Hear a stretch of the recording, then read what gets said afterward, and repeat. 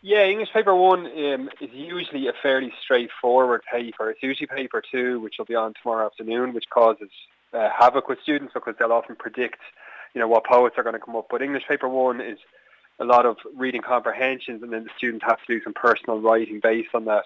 So the theme of the higher level paper this year was Between Two Worlds.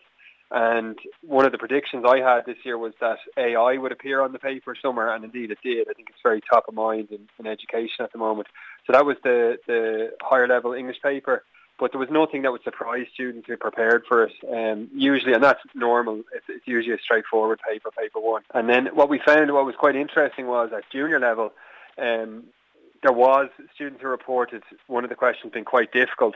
There was a Roger McGough poem about a marriage proposal and a failed engagement from a man to a woman, and students were asked to narrate the scene from the perspective of the woman.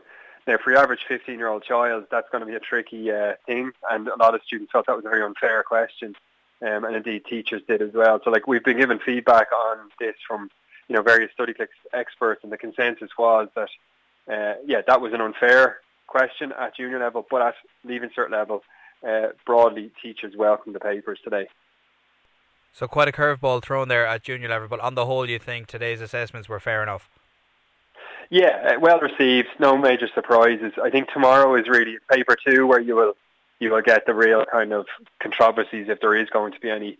So students will be delighted to have gotten the first paper out of the way and have a busy week and indeed into next week ahead. So I'd advise any parents out there listening just to do their best to make sure that they're familiar with the timetable that their child is going to have of exams, so they know which days there's 2 exams on, what time they finish at, and just to make sure that they have hot meals ready for them and so on. Because it's a lot.